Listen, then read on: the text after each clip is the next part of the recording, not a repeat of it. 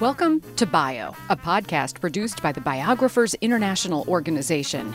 Bio is devoted to promoting the work of biographers and advocating for biography as a genre with the support of biographers and biography lovers worldwide.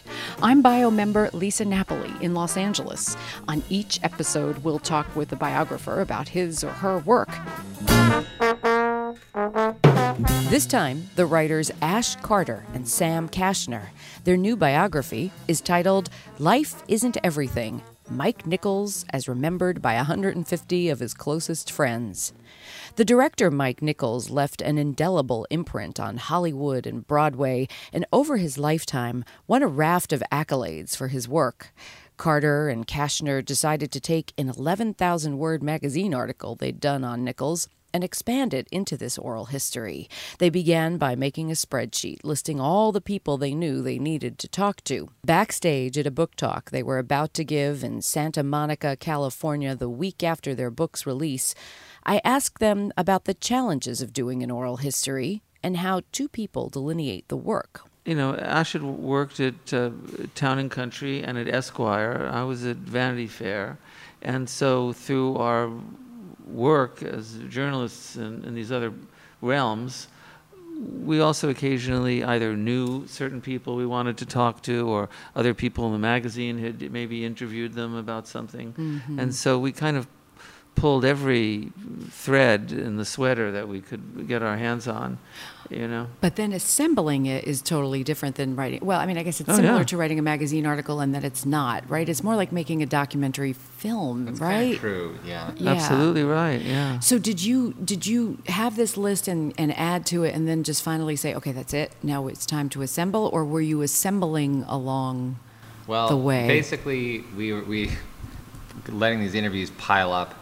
And, I mean, if we were left to our own devices, we probably would have just kept going until, you know, we decided we had talked to the very last person, which we never would have gotten to that point.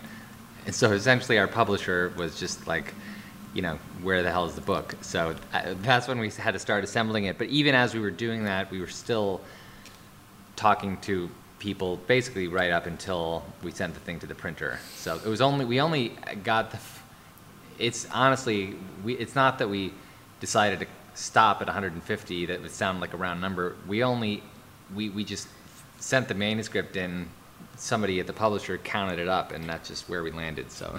It is a great title, so I wasn't sure if you systematically said we're going to do that number or No, in fact, I remember begging our editor for more time because there was a chance to interview Emma Thompson in person, which was always better than, you know, being given 15 minutes over the phone, and it ended up that I didn't go to London. And you know, she just made a recording for us of her reminiscences of Mike. But so those kind of things presented themselves at the last minute, and you don't know what to do. But you know, she's so essential to the book. You know, she was in Primary Colors and Angels in America, more famously. You know? Right. Yeah, right. I mean, I think even, you know, Peggy and Noonan, Wit. Peggy Noonan, who's a good friend of Mike's wife, Diane Sawyer, was added between the second proof and the final manuscript, you know, so I think she was number 150 if memory serves. And that's the other thing I wondered is, we talk in radio, I'm both a writer and a radio person, and in radio there are some people who don't want to sit across from someone and look at them and talk to them because they find that people are more open. Terry Gross famously with Fresh Air does not like to be in studio with her subjects. That's true. And then you find that exactly what you were saying, you know, if you can sit with someone, maybe you get more time, or maybe they get more emotional, or so I'm sure that it's a ridiculous thing to ask you to generalize it, because I'm sure there is no way to generalize it. But what was your experience with that, since sounds like you were doing both? Oh, well, you know, I don't know why I'm saying this, but I was on Terry Gross's show not about this book, but about a memoir. And you're right, I was in my pajamas, and she was in her pajamas in Philadelphia, and I was in my pajamas in Brooklyn. And it's a weird feeling, though. It's like, are you my life coach? Or, I mean, I really didn't kind of get it. And I wasn't very good at it because it was uncomfortable talking about the serious thing. It was close to my heart, to a kind of disembodied voice, you know what I mean? But that exact thing might work for somebody see, that's else the who's thing. freaked out by a Sam- microphone, right? Sam is probably true. more of a purist. He Right. is generally almost always preferred to do things in person, and I think produced some of my favorite interviews in the book, like the one with Dustin Hoffman or Robert Nichols. He, traveled to their homes in both of those cases. I both because I'm cheap, but also because I do think that I personally work better over the phone because I can kind of make notes as I talk to them. Whereas if you do that in person, it looks like you're not paying attention and so forth. So I think that you get different results, and it depends on the person too. I think that I don't know. I some of my favorite interviews that I did for the book were with sort of theater folk, and I did a lot of those over the phone. But then, the great Broadway producer Emmanuel Eisenberg, I met him in a noisy diner, and that was kind of the perfect setting for a guy like that. So, After how many years was it? How long has this process been? From 3 years. 3. So did you find yourself starting to feel like everything you thought about was from the lens of Mike Nichols 360, not just the people? I mean, how immersive did it feel to you? Or were you able to shut it off and just say, okay, I'm done with that guy. Let's tomorrow or next week Well, we both had day jobs, so that, we were, part of the reason the book took so long is because, wasn't, we had a lot of other assignments and things in between. Right. So. Yeah, but I had dreams about Mike Nichols, I mean, during this whole thing, and they weren't all pleasant dreams. I mean, in one dream, I was with him in a garage in which it's an automatic garage opener, and he said, "Why can't you make this work?" And he was really giving me a hard time because I was just so unmechanical, and it was just a fear too that I probably couldn't make the book work, or it was. I mean, I didn't analyze the dream very much, but I don't think you have to. but he was angry that we were trapped in this garage and I couldn't get the door open. And so that's kind of a biographical nightmare or anxiety dream, don't you think? Yes, absolute. I would think it's classic. Oh, yeah. Well, I will say that it was, I mean, it was certainly a labor, but also it was a labor of love. That a big part of the reason we did the book, despite the fact that, maybe he was,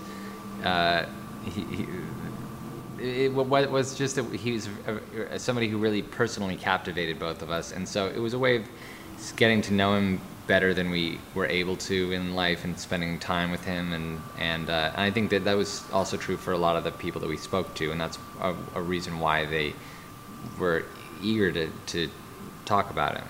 Well, and that was my next question about the whole, the idea that he didn't write his own memoir, and that I assumed that there was no repository of papers. It's not like you went to some library somewhere. Yeah. So this is the only way to do it. Well, I mean, I guess you could have written a narrative, right? Well, there is another. Mark Harris is working on a traditional biography. Honestly, he must have had his work cut out for him, because we know that he didn't have. You'd have to really go find them paper by paper, because he was not a good kind of archivist of his own life at all. Yeah, he didn't donate his papers to UCLA or something like that, or the Berg collection at the New York Public Library. It's not going to happen. No, I know, and his agent Robbie Lance said, if someone has a note from Mike to the milkman, leave 2 bottles. It's a collector's item, because Mike did not. He was just kind of a very verbal person, more than almost anybody. But he was not. He did not write a lot of things down. So he was too busy doing stuff. Yeah. Right? So in a way, doing an oral biography is stuff. kind of appropriate for somebody who kind of lived in such a verbal life and was really at his most alive in the company of others. And Yeah. So you've chosen not to do what we call the cradle to grave, like you're saying this other biographer does. You zeroed in. Did you know that going in, that you were going to zero in on a particular period or just particular work, or did that evolve as you were talking with people? What do you think? well, it is cradle and grave, but it's not, you're right, it's not a kind of kitchen sink approach. I think, really what we did is there's certain obvious things that are just such screaming highlights of his career, from the Compass Theater and his work with Elaine May to, the string of early films and plays. And obviously you're going to want to devote a lot of space to that. But then, there were others. Only, I guess, probably midway through the project did we decide to devote a whole chapter to Angels in America and interview everybody in that cast, to have a chapter on the Designated Mourner was something we did not plan on. It just, as it came up, Sam interviewed Wally Shawn, and it was just such a kind of fascinating and surprising little chapter that a lot of people don't know about, and so we just decided to pursue that a little further. Mm-hmm. Yeah, also this is a man who kind of lived to work, so much of his life went into his work.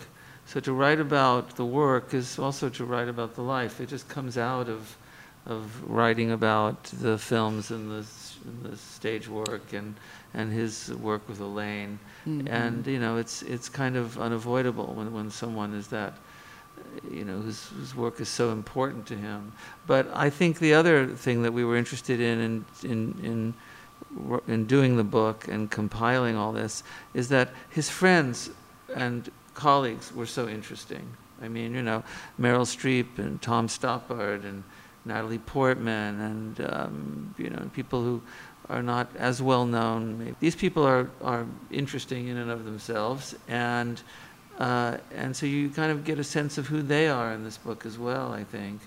And the idea of throwing a kind of enormous dinner party, in which there's really good conversation, even if the subject is primarily Mike, is also what we were kind of after too. Yeah, Right.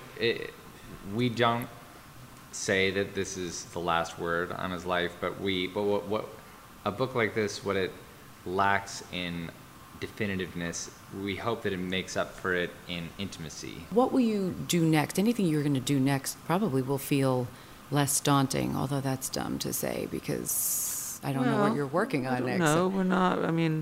Our oral history of George Washington, it's been very hard to find people willing to talk. Yeah. But no, we haven't actually come up with a sequel to this. But you're right, he's a tough act to follow. That's true. And I feel like we've already spoken to nearly everyone in show business and in the movies and in the theater. So we'll see. It'll come to us. But I really like this form. In fact, Candice Bergen the other day at an event said, I don't know why this form isn't more popular, with biography and with biographers. I know the answer. It's hard. It took two of you, No, right? true. It's not an easy... No.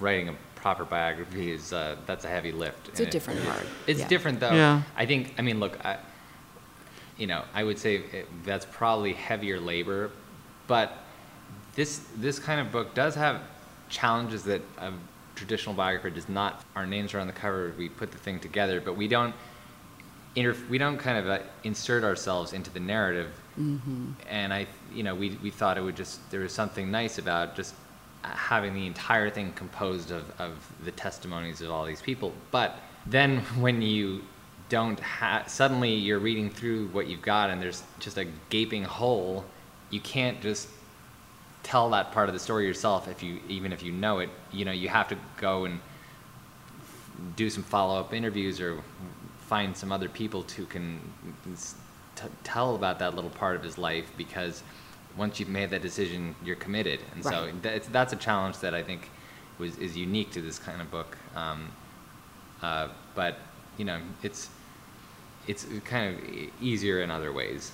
Yeah, in that sense, it's just like a documentary, a non-narrated documentary film. And I should say, we did have two models. One was both by George Plimpton and Gene Stein, the Truman Capote oral biography, which is kind of wonderful, and their book on Edie Sedgwick, Both excellent. Yeah. I mean, one is great because Capote was so compelling, and Edie Sedgwick.